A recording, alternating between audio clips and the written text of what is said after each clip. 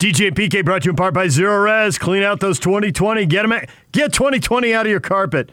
Schedule a no-residue carpet cleaning with Zero Res this month and get 3 rooms clean for just $89.95. Search Zero Res Carpet Cleaning to schedule your appointment or call them at 801-288-9376.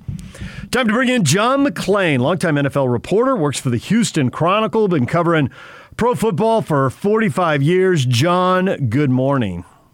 Good morning, guys. How are you? Good. It isn't the biggest game, but it is the best day because we get a doubleheader. The last doubleheader of the NFL season starts with the NFC title game, and I got to say in the league office, they must be thinking, yeah, this is what we wanted. Tom Brady at Lambeau Field, and Aaron Rodgers has thrown 50 touchdown passes. Sweet! Is there a better matchup? I mean, are they just drooling over this?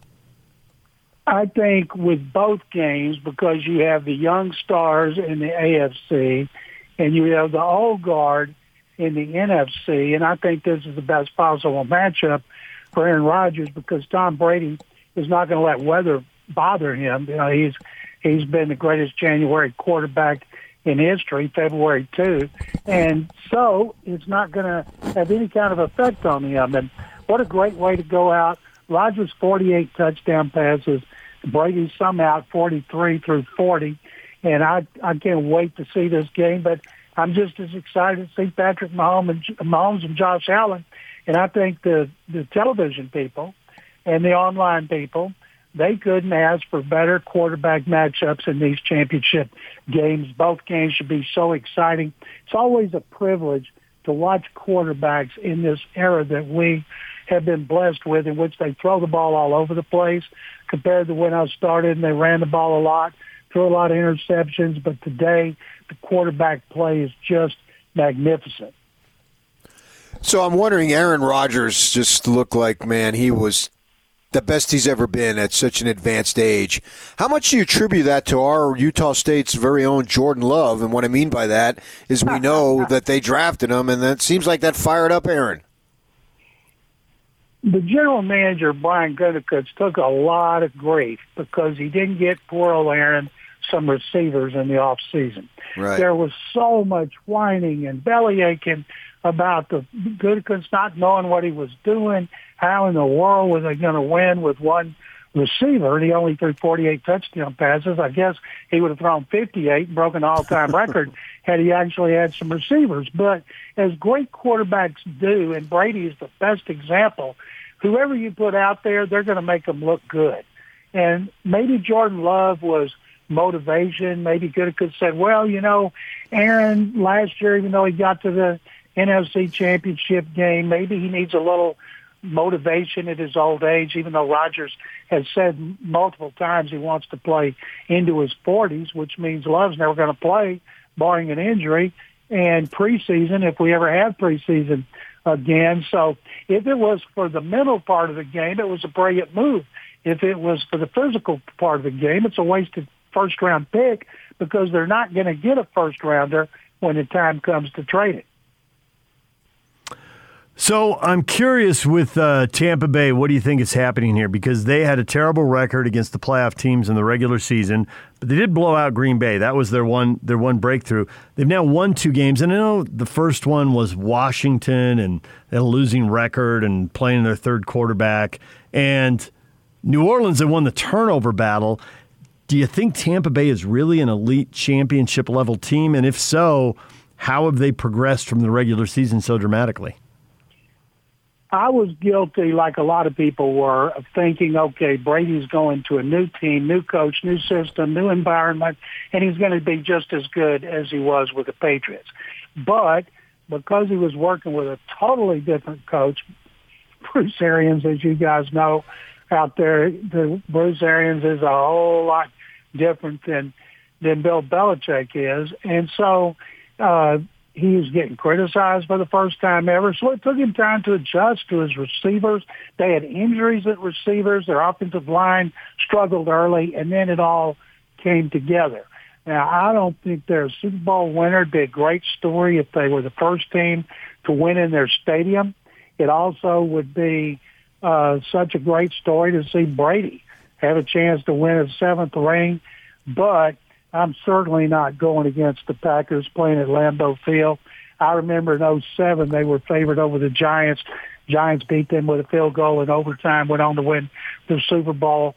Last year to get to the championship game, they're hungry. Matt LaFleur has done a tremendous job in his 2 seasons, and it just looks like that team, which is running the ball a whole lot better. And it's amazing because they lost their best offensive lineman, left tackle David Bakhtiari, for the season. So I think the Packers are going to win at Lambeau, which is the greatest setting you could be in January football, because it is the frozen tundra. And I think it's going to be a great game, and I am so excited to watch it. I think this angle is potentially a little overstated, but if the Buccaneers and Tom Brady were to pull this off, do you think that says, wow, it was more about Tom Brady than it was Belichick? I think it's one season, and I don't think you can gauge anything. If you did, you'd go back to the season that he went down for the year in the first game, and they went 11-5 with Matt Castle at quarterback. And you'd say, well, it was Belichick, it wasn't Brady. But based on this season, because the Patriots had more opt-outs and more free agent losses than any team in the league, and they still won 7 games. To me, that was amazing with that roster. The Texans even beat them, but still, to win that many games with all the losses they had besides Brady, I thought Belichick did a hell of a coaching job. But, usually you'd say the coach, but in this case, to me, and I've been covering the league since 1977, Bill Belichick is the greatest coach in history. And when I write that or say it on my other shows, people are incredulous. Well, what about Lombardi? I said he didn't have to deal with free agency and the salary cap. And then, of course, I think Brady is the greatest quarterback in history. And, boy, you just look at their record and their rings, and that's easy to ascertain. But I would say overall, quarterbacks are important, but you can't beat a head coach who can always find another quarterback. And I'm not talking about a one-year stopgap with Cam Newton. I'd love to see Brady win another Super Bowl because of what a great story it would be. So, in the AFC title game, I think a lot of Chiefs fans are holding their breath. Are they going to have their guy? Is Mahomes going to be able to go? Do you have any insight into that? Well, I fully expect him to play, even though it's an independent neurologist who makes that determination. The fact he was out on the practice field, there were different reports. He did practice. He didn't practice. Usually, as you guys know, if a player has a concussion during the game, and he goes into the locker room where the independent neurologist gives him some tests, if he doesn't come back, he almost always misses at least 1 week. Okay, Mahomes went out, and I saw some medical experts talking about, well, it's a different kind of concussion, and he can come back from this. Well, there are multiple kinds of concussions, but if he can be out on the practice field, and I don't care if he's playing underhanded catch on the sideline, if he can just be out there going through the motions, whether it's full drills or limited, that's a good sign for him playing in the game. I look for Mahomes to be out there going against Josh Allen in what should be an intriguing matchup, just like the NFC Championship game. So, John, feel free to tell me I'm nuts and I am crazy and I should be off the air forever. But when I look at Josh Allen, I see a young John Elway. That's a great way to put it. He's a little taller than Elway by about. Elway was 6'3" and 6'3.5" at the combine, 225. He had as good an arm as there's ever been. And then, of course, Brett Favre came along. Dan Marino had a great one. But Elway, there was that famous thing for his receivers, the Elway imprint, when they would hold up their hands for the pass and the ball would hit their chest and go through their pads and put an imprint on their sternum. It was kind of like a badge of honor with their receivers. And then Elway moved well. He was a big guy who could run. The famous helicopter touchdown in the Super Bowl victory, we've seen that 2 million times. And Josh Allen, very interesting about him. A year ago, the Bills came to Houston to play a wild card game, and Allen helped them lead 16-0. Then he just cratered in the second half. Deshaun Watson led the Texans to a come-from-behind wild card victory.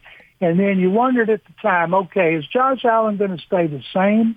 Is he going to develop? Is he going to take a step back because of this game? And all he did was skyrocket.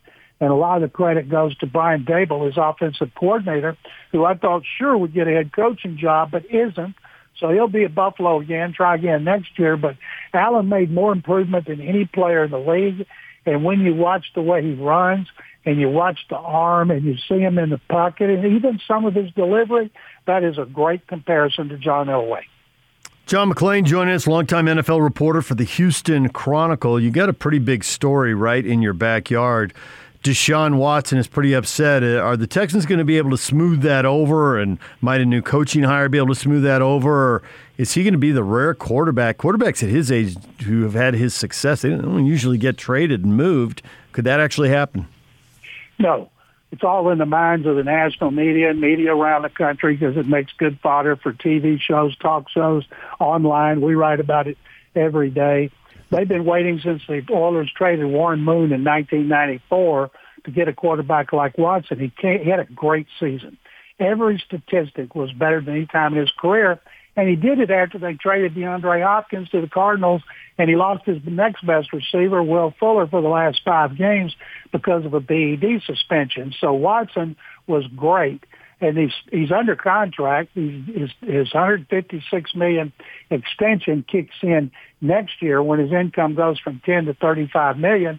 I saw something on ESPN. He could sit out the season. I'm like, yeah, right. Instead of going from $10 to $35 million next year, he's going to make $10 again next year because you don't get credit if you sit out. He's not like James Harden, who quit on his team, quit on the fans, quit on everybody, and it was a really ugly departure out of Houston. That's not Watson. He's a great team player. He wants to win a Super Bowl. He's told us, last thing he told us in our last interview after the season, I want to hold up a Lombardi trophy.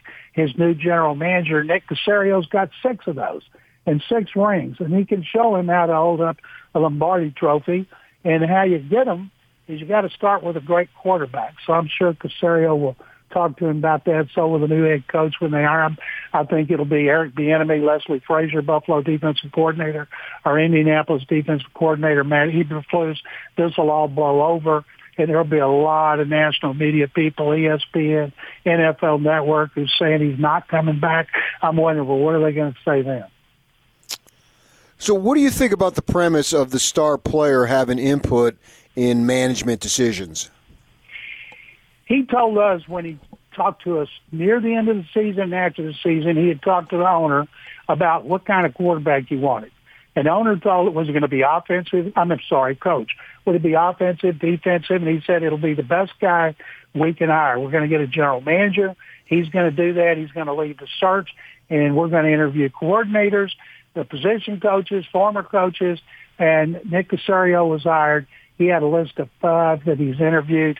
And then it came out, quote unquote, anonymous sources that he was upset. This is in the national media, that he's upset he wasn't consulted on the GM hire. Now, he never mentioned GM does. It's all about the coach and what he was looking for and the culture and the leader that they could follow. And in my 45 years, I've never seen a player have input in the general manager because they don't know what a personnel director does with their team. Nobody does. And so it was all about the head coach. And as the owner said, and as Nick Caserio said, of course we're going to keep him up on the conversation about being on our head coaching search. So until Watson says something, which he hasn't issued a trade demand. He's only had 2 lines from rap songs that people are analyzing over and over and over to try to figure out what he means. One, if I were 2, I'm a 10. Well, that was after I did a story with the owner saying Executive VP of Football Ops Jack Easterby would not be fired, would not resign. And so that infuriated a lot of people here, inside and outside the organization, because he's been getting ripped for a year. And then people think that he played a big role in the trade of DeAndre Hopkins to the Cardinals. And so that's what everybody interpreted. And then he sent one out this week, another line for a song. He's trying to be patient, and he's asked Mama to pray on it. And so everybody's like, what in the world? And until he says something definitive, it's going to make great speculation. John McClain joining us, longtime NFL reporter for the Houston Chronicle.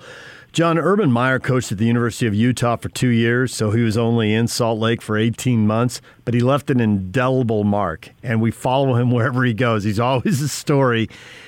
Is he going to succeed in Jacksonville? Can anyone succeed in Jacksonville? It seems like they got 1 foot in London. It hasn't been a well-run franchise. They've had a couple of peaks, but mostly valleys. What do you expect for him?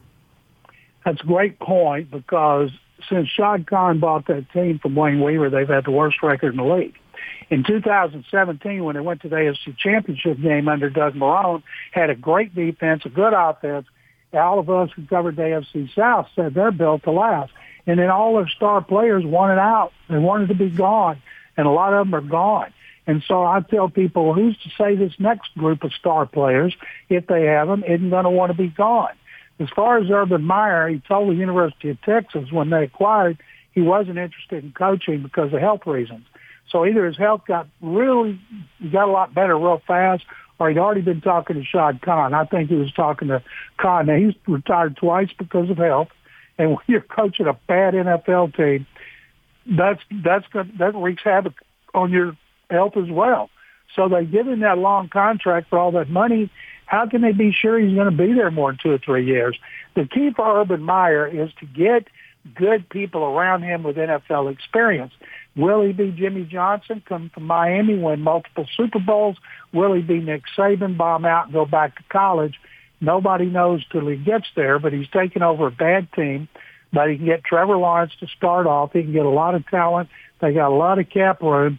But I don't know that they're going to have to pay a lot of money to get people to go into there and be part of a rebuilding project for a coach who's unproven at that level. It sure is going to be fun to watch because he has left an indelible mark on a lot of places, Florida and Ohio State after Utah. So I can't wait because the Texans will play them twice a year. We'll see who the best Clemson quarterback is over the next few years, and it's going to be so intriguing to watch the development of Urban Meyer. And if he does well, that bodes well for other college coaches, I would believe. John, we appreciate a few minutes. Thanks for coming on and talking playoffs and talking NFL. My pleasure, guys. Thank you very much for having me, and stay safe. John McClain, longtime NFL reporter for the Houston Chronicle. PK, look at that right there. This guy's got decades of NFL experience, and he basically took your quote. Which is? There's a coaching hire. How's he going to do? We're not going to know until he gets there. Well, that's obviously been my stance now for a number of years, as you and probably our listeners know, because I think it's been proven out. So I offer no opinion or a minimal opinion when coaches are hired because you just don't know, man. You think slam dunks, great. You think losers, no. You just don't know. And you have to give them, once the person is selected, you have to give them the opportunity to succeed or fail. And they will do it. You will find out. That's the great thing about it. We'll all find out in time. We'll know if Urban is going to be great. I think he's going to be great, but I say it sort of timidly. I don't say it like, oh, my gosh, he's going to be awesome. In college, I can say it because we've seen that. Pro, it's a whole new animal, so I don't know, but you got to give him the opportunity. I'm fired up that somebody of his stature, Mr. McClain, I call him Mr. McClain, that's how much I hold him in esteem, especially when he agrees with me, but you scoffed at my young John Elway comparison to Josh Allen. I do scoff. I don't like to see people, especially young guys, compared to someone like John Elway. You could be a great quarterback and have a great career and not be anywhere near John Elway. A young John Elway. You're missing the descriptive. The young John Elway was on the way to where? So if you're a young John Elway, you're on the way to there? We didn't know. Well, young John Elway, we did not know on the way. So, no, I think you're completely baseless, and I actually think you're ridiculous. And you need to be voted out right now because I think you're being stupid. John McClain. Not John McCain, John McClain. 45 years, 1977 he's been covering the NBA. NFL. Well, yeah, I know. That's what's so great about him is because he referenced James Harden. So he has been covering the NBA. I was going to get to the NFL. You cut me off. Nice save by me. And I think when you look at Josh Allen, he screams a young John Elway, not a finished product John Elway, who I had for years and years as the best. Now I've supplanted him with Tom Brady. Yes, I have said that, and I have no problem with that, with Brady being put ahead of Elway. But for years and years, to me, it was John Elway. He embodied everything that a quarterback had. Obviously, he had the arm. He had the arm, and folks who've done that tell us to the arm of, no peer, basically, during his day. But he could move, too. He was a phenomenal athlete. He was drafted by the Yankees. I was in California in the San Fernando Valley one time. I've told this story. And I was reading he was a high school player. And in those days, I had heard about John Elway. Now everybody knows him. Their games are on ESPN and blah, blah, blah, blah, blah. But obviously, at that point, you didn't know about it was such a regional thing. And I read the LA Daily News where the coach of he went to Granada Hills High School because my good friend, his name is Wayne, went to Kennedy. They were rival high schools. The quarterback at Kennedy was Ramsey, who played in the NFL. I think he went to UC Los Angeles. He did. And yeah. Elway was the quarterback across town at Granada Hills, and that was the community. And he played baseball, Elway did, came in, and he won the city title over Crenshaw, which featured Darryl Strawberry and I think two or three other guys who played in the big leagues coming out of Crenshaw back when African Americans played baseball to a much greater degree than they do now. But anyway, the basketball coach, Elway didn't play basketball that year, and I read a quote, the high school basketball coach, we would have won the city title if John Elway had come out and played on our team. and so that's how much athletic ability he had. And I look at Josh Allen, and he's huge, big arm, and he can move. The qualifier young has to be placed in front of in order for that comparison to be legit. Because I agree with you that at this stage, you can't compare him to the second greatest, the third greatest, whatever it might be, Hall of Fame quarterback. But if you qualify it with young, I see similarities. And this esteemed man, John McClain, 45 years covering the NFL, would agree with me. And my day has been made. It's only 8:30 in the morning, and already I'm satisfied. That was a nice rant. All right, well, 5 Super Bowl trips and 2 Super Bowl titles. We'll just mark Allen down for that like it's nothing. No, young. You know what? If you'd gone he had none of that at this stage. If you'd gone with poor man's John Elway, I'd be with you. No. Because I do see the parallels, but Elway, that is, man, you are putting him way up on the podium when you say John Elway. 3 years into it, I don't think you are. That's my whole point. You're looking at the entirety. I'm looking at barely getting started. DJ and PK, my day will be made next. PK's day has already been made, but Chris Hill will join us to talk Pac-12. Where do they go now? The commissioner is out. He's not out, but the countdown is on. He'll be out June 30th. They got a TV contract coming up. Who should be hired? What are the multiple issues? Some of them I'm sure we know. Some of them may be really important to athletic directors and schools, and we don't realize it. We'll talk with Chris Hill about that next. The guy who's actually hired a commissioner is right in the middle of it when they started the Mountain West Conference. We'll talk with Chris Hill next. Stay with us. Now let's get this party started. This is Hans Olsen and Scotty G on the Zone Sports Network. Matt Harpring, can this team keep shooting the ball as well as they've been as of late? I think so. I just think that, what Dennis Lindsey kind of built this team around was a bunch of shooters. And, rarely, though, they've taken the shot that you would consider a bad shot. They're very precise in what they want. They want the corner three. They get the corner three. On teams and scouting reports, you can kind of pick a guy that says, okay, we're not going to go fully out on this guy if he gets the ball from three. But you can't do that with the Jazz. You got to guard all the shooters on the court. It's one of those things that picks your poison. If you're going to not leave the shooters, then you're going to give up a lob at the rim, or you're going to give up a floater with either Donovan or Conley. And then if you help in on the pick and roll, you're going to give up a three-point shot. Hans and Scotty, weekdays from 10 to 2 on 97.5, 1280 The Zone and the Zone Sports Network. DJ and PK, it's 97.5 and 1280 The Zone. Time to welcome back former University of Utah Athletic Director Dr. Chris Hill. Chris, good morning. Good morning to you. Thanks for coming on. We appreciate it. No problem. I have to say right now, and I've already had other people say this to me. Okay, Jake, our producer. Commissioner Chris Hill. Doesn't it have a great ring to it? Commissioner Chris Hill with $5 million next to my name? Of course it does. Okay, there you go. I like that.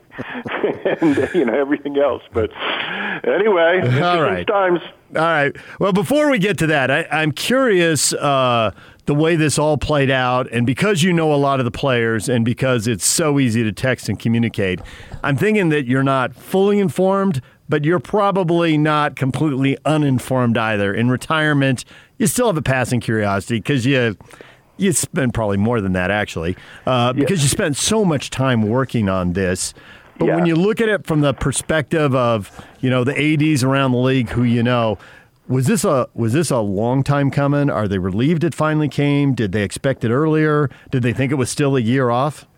I can speak for me, and I know the other ADs out there, both that I knew that moved on other places or they're in a difficult spot. But I can tell you that most everybody, including you folks, you knew that this was probably the timing that was going to happen, and the president was going to make a decision, and Larry's was going to do his thinking on it, and this came down, and I'm not surprised at the timing at all, given the TV stuff. So you've been involved in a lot of things over a 3+ decade career, so I think you can speak to this. Going forward now, he's going to stay on to the end of June, so they'll start the process to get someone in there. How is that process, do you believe, going to work?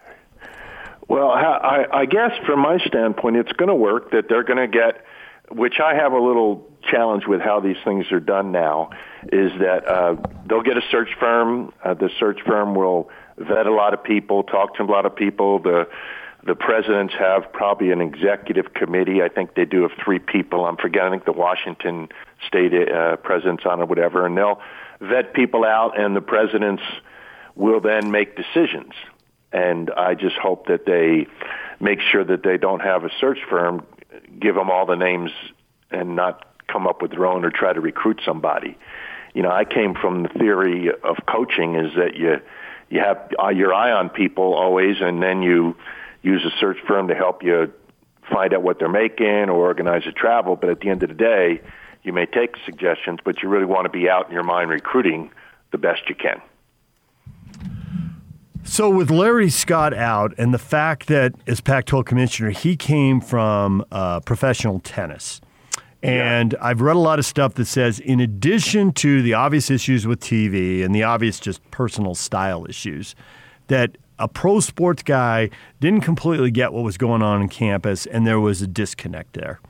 So, right. Okay. So going forward, there's 2 ways to go here. One, you get someone who's got a little bit of college experience, but primarily is on that broadcast TV, and now we have to throw in streaming side of things, and they really know that because the Pac-12 just have to get that right. But there's also the thought that they need someone who's primarily college-oriented who gets what's going on campus because there's been such a disconnect, but has, secondarily, is very strong in that whole broadcast, streaming, television world. Do you prioritize one of those over the other? I first of all, you need somebody that's been around team sports, and you need somebody around that knows about football. Okay, because let's be honest, that stirs it pretty big. And then I think you find the most talented person. Everybody has to know about TV now. Everybody has to have people in the business that they can count on that know every little detail about it. So I don't think you need to know every little detail, because once you do your TV contract, as you know, boom, it's done for a while. So it's not like you're going to be sitting there with all these great TV background, but yet all of a sudden you got to make things work. So I think you need somebody that has a lot of experience in team sports, but also has a college flavor to it. Otherwise, the campuses, I think in the past felt a little disenfranchised, and there's nuances on campus that people don't understand. They just don't get it. And especially dealing with the big-time sports and what's needed there. And, who's going to attack the football playoff and say, hey, we got to go to 8? Let's be honest, guys. For a lot of reasons, not is in the best favor of the Pac-12. That's for sure. How much do you think that the conference has got to get it right from the perception-wise in terms of what they were paying? This guy seemed to be outrageous, the rent that they were paying in San Francisco and all that. Do they have to clean it up and make sure the perception is that they're really on top of it, because it doesn't look good? Yeah, you're right. You're right on the mark, Pat. I mean, they have to change that image of, it's a champagne office, and they got to change that mindset that, of course, it needs to be top flight and all that, but the mindset's got to be, all right, this is what we got to do, but how do we help these schools and listen to these schools to understand how we can win and get better and not spend time on too much fluff, if you will. So I think there's going to be a big push going forward, and I think we're already seeing it around the edges of some rights negotiations to put a lot of sports on streaming. It's the future. NBC's launched Peacock. CBS has got their deal going. Obviously, ESPN Plus has been up for a while. But the risk for the Pac-12 is, you'll get money for go to streaming, but it can reduce visibility quite a bit too. You get more money out of fewer people. What is the future there, and which way do you think the conference should jump on that? First of all, I think they should not have 7 networks like we had. Yeah. All right. I mean, I think that was defended, and it was a frustrating saying, hey, can't we get these sports on a different way and a less expensive way? And, that kind of didn't really get investigated to what I thought. We tried, but I don't think it got really on the table. But I think you can't get away from the brand of ESPN. You can't get away from that brand. If you do, I think you're in trouble. So somehow you got to figure out how to do both, and also figure out the third-tier rights. How are we going to do it? The Big 12 has their individual schools do it, and they make some money that way. Who do we partner with? Streaming, you're absolutely right on the mark there. That's a huge deal, but the Pac-12 needs exposure. Yeah, that's for sure. There's no question about that. Yeah. Going forward, it was at least perception-wise to one degree or another, depends on the beholder, but it was thought that Larry Scott was arrogant and sometimes could be gruff and that type of thing, and there was a thing involving you that came to light back in the early days. How much does this person have to be a politician? Oh, a lot. Yeah, it has to be a politician with everybody, though. And God has to understand how decisions are made on campuses. And so that person has to be a big picture person and also somebody that knows what's going on campus and knows the college nuances. And in this day and age where things are changing, with the likeness and image stuff, I mean, that whole stuff has changed so much in the past 5 years that you got to be on top of it and be able to support the schools in it. Chris Hill joining us, former Utah athletic director. Larry Scott is out as the Pac-12 commissioner. The SEC, it's amazing the way they position themselves over the last 15 years, because they are definitely in a different place than they were. And a lot of people say getting a national TV game on CBS in that 1:30 time slot every week, it didn't matter how bad the bottom of the league was, the top of the league made the league look good in a time slot when everyone could see them. Well, they've walked away from that time slot to partner with ESPN. There's probably a lot of good reasons to do that. Do you think CBS is going to stay in, and is that something the Pac-12 should go after? Because most other people are signed up right now. It's not that CBS has a lot of options for that time slot. I mean, they could do more PGA Tour, I suppose. Well, you do need to go after that. I mean, it'd be crazy not to, in some form. CBS, I can't speak for them, but college football's hot. Mm-hmm. Even though we've had this crazy year. I mean, next to the NFL, that's a pretty darn good property to have. And, I think that it may or may not happen, but you got to go after it. So if all goes according to plan, next season, Clemson and Alabama, their starting quarterbacks will both be from Southern California. And the reason why I bring that up, I'm wondering how difficult is it going to be for whoever the commissioner is to get Pac-12 football on par nationally, because everything has changed now. The world is so much smaller. Every game is on television. And if these two powerhouses, literally about as far away as you can get from Southern California, can go in and raid not only the two Pac-12 schools that are right there, two to the north, and then the rest of the conference, how difficult does that make the job of the Pac-12 to be able to be where it wants to be?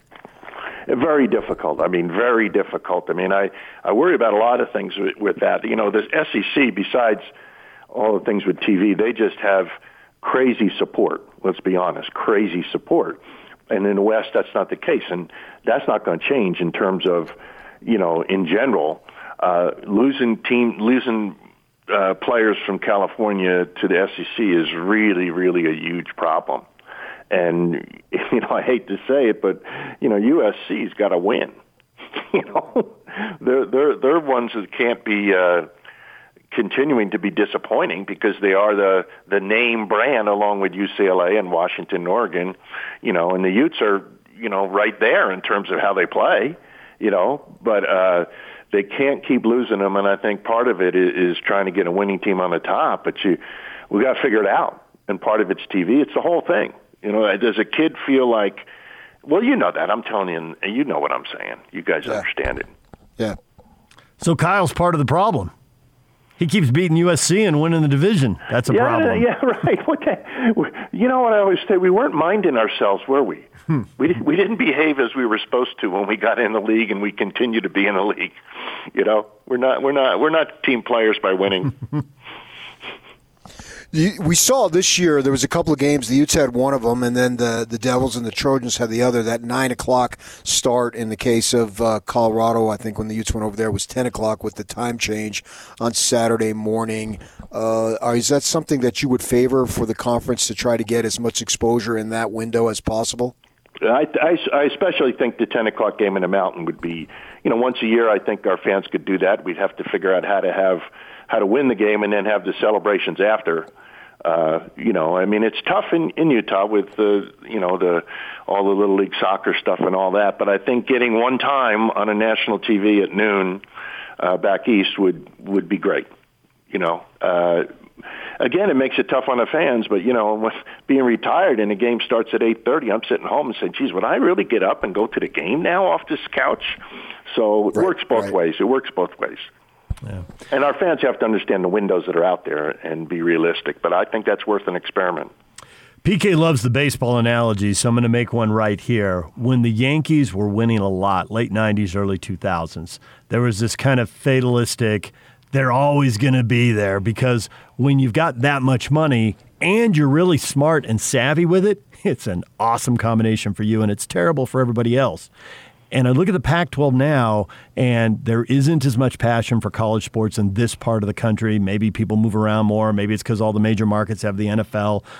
There's just fewer people in this part of the country than there are in other time zones and other portions of the country.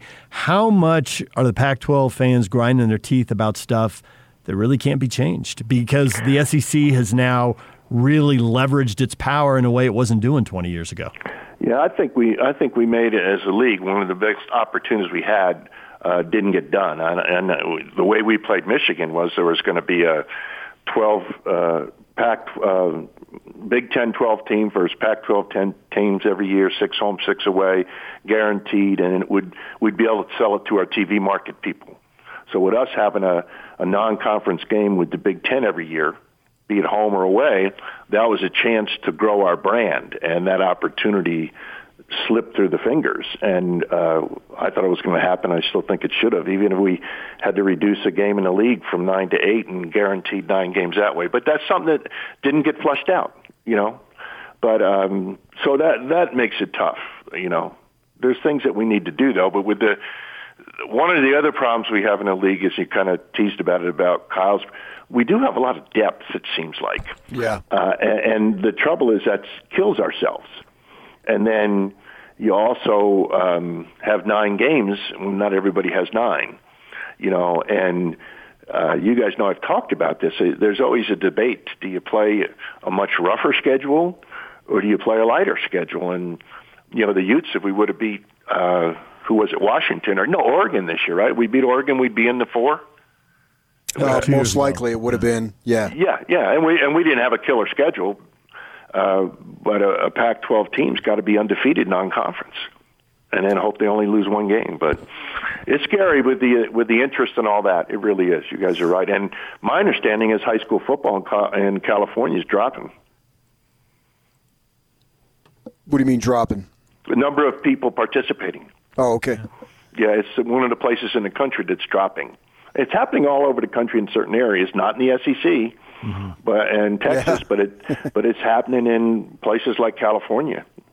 So you speak of, the Utes having an opportunity there if they would have beat Oregon, and then you speak of how the conference is playing 9 conference games. Well, you can argue Oregon, if they would have beat the Utes, they would have gotten in, right? Because they lose a game earlier. What was it, to Auburn at the beginning of the season, and then the conference sort of devouring of itself. The one thing that this conference tends to have is very good skill players.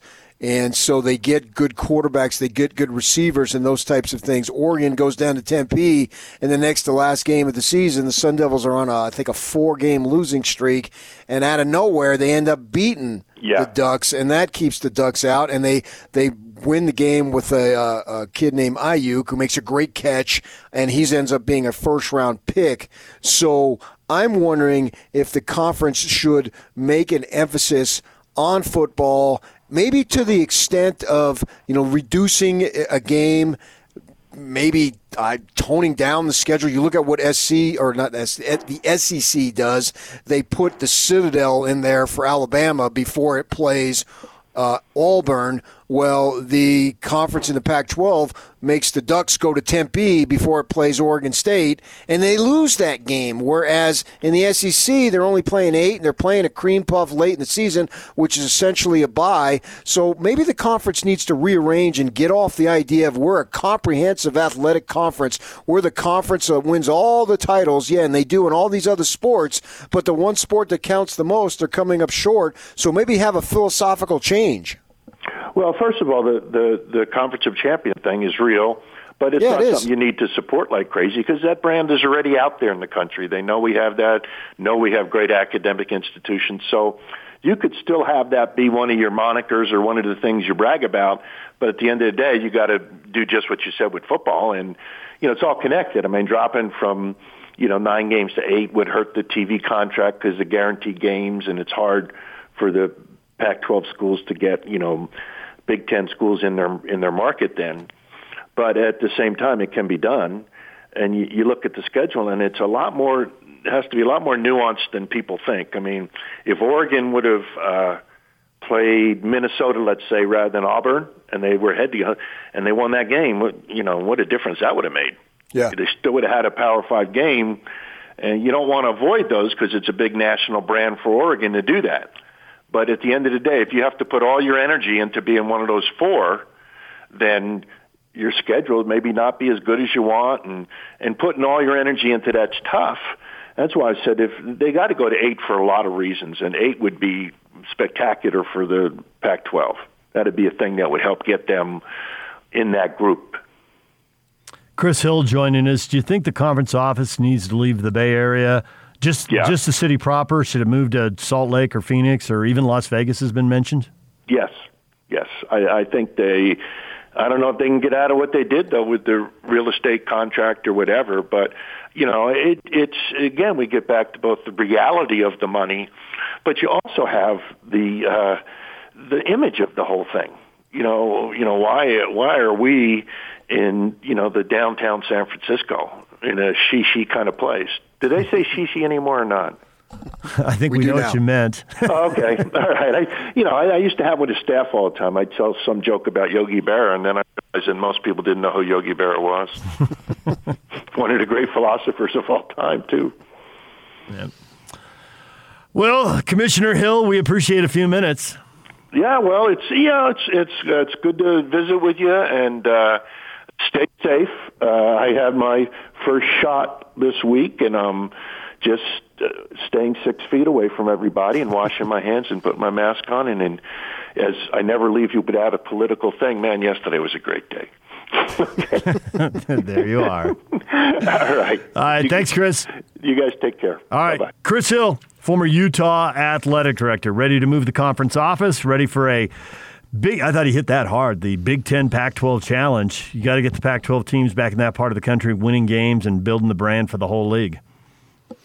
Oh, I think they could win those types of games. I mean, the Big Ten, obviously, Ohio State is the top dog. But the rest of them, I think there's teams that can compete. We've seen it on an individual basis. Yep. The Utes beating Michigan, the Sun Devils beat Michigan State, and so forth and so on. All right, DJ and PK coming up. Craig Bolerjack will be here in 15 minutes. Jazz and Pelicans tonight. TNT game. We'll talk with Bowler in about 15 minutes. Stay with us. Let's go! The Big Show. It's a big deal! With Gordon Monson and Jake Scott. Head basketball coach at Utah State, Craig Smith, with us here on The Big Show. I got to tell you, it feels so good to talk to you guys and not having to be bogged down by talking to Scotty Gerard all the time. Coach, let's talk about your team. 36-9 in Mountain West play, 21-2 at home, and two-time Mountain West Conference tournament champion. What's going right up there? You know, coaches do your best to put guys in a position to have success, but basketball is a player's game. Players got to go out there and defend hard and rebound and make the decisions on the offensive end. We've been fortunate to have some very good players that have really bought into what we're trying to do on both sides of the ball. The Big Show, weekdays from 2 to 7 on 97.5 1280 The Zone and The Zone Sports Network. DJ and PK want to remind you that Valentine's Day is not far away and flowers make the perfect gift. Jimmy's Flowers, a longtime partner with The Zone, can make it easy. Visit them at jimmyflowers.com. Remember, Valentine's is on a Sunday this year. Jimmy's Flowers, and you can order at jimmyflowers.com. Oh, yesterday was a great day, wasn't it? And why was that? I watched it all on state-run TV, otherwise known as CNN. Oh, what'd you do that for? It drives you nuts. You want to be driven nuts. Well, I mean, I just thought I'd have to give equal time since Chris Hill's obviously a Democrat. And it was a great day. I mean, he was being political. I have to present the other side. It's the fairness doctrine, right? The fairness doctrine got trashed decades ago. That went out like in the 80s. I didn't watch Inauguration 4 years ago, and I didn't watch 1 second of it yesterday. My wife was surprised. My wife was surprised. She said, "Did you watch any of it?" I said, "Do you know I've never watched any inauguration?" I got a text in the middle of our show from my wife yesterday. "Hey, are you watching this?" I'm like, "Dear, we're on the air." I've never watched any of it. And then I saw a clip of it later, and they're walking down the street waving. And I'm like, who are they waving at? I thought they didn't let any people in there for the parade. I guess they had selected VIPs or something. All the military that was all over the place. Yeah. I guess maybe they're waving at them. I don't know. Yeah, I didn't see it. She said the military and selected VIPs, I guess, who had been vetted were allowed in. I don't know how many of them there could be. Well, anyway, it was a TV show, so they had to walk down the street for TV, I guess. Because you people got what you wanted, so now we go forward here. You're so happy with you. It's public record, man. Don't blame me. Oh, man. For some, their day was ruined, and for others, it was the best day ever. And there it is.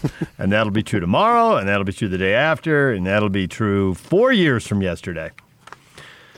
And for the rest of us, we realize if I want my day to be good, I better roll up my sleeves and make it good. Make it good.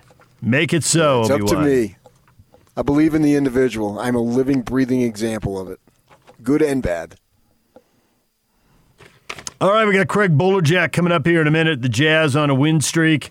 We got some college games tonight. We got the Cougars, who should be going on a win streak, don't you think? If I offered you a bet, 13-game win streak, they've got 11 more games before they play Gonzaga in the finale. And they've already been to St. Mary's. So they're probably going to be favored in the next 11 games. Would you take BYU to win all 11, or would you take BYU to lose at least one game? Will they have a 13-game winning streak when they go into that Gonzaga game, yay or nay? My instincts say no. You mess one up just because stuff goes wrong sometimes. Yeah, and then plus you don't know who's going to be available. You have got injuries. You've got COVID.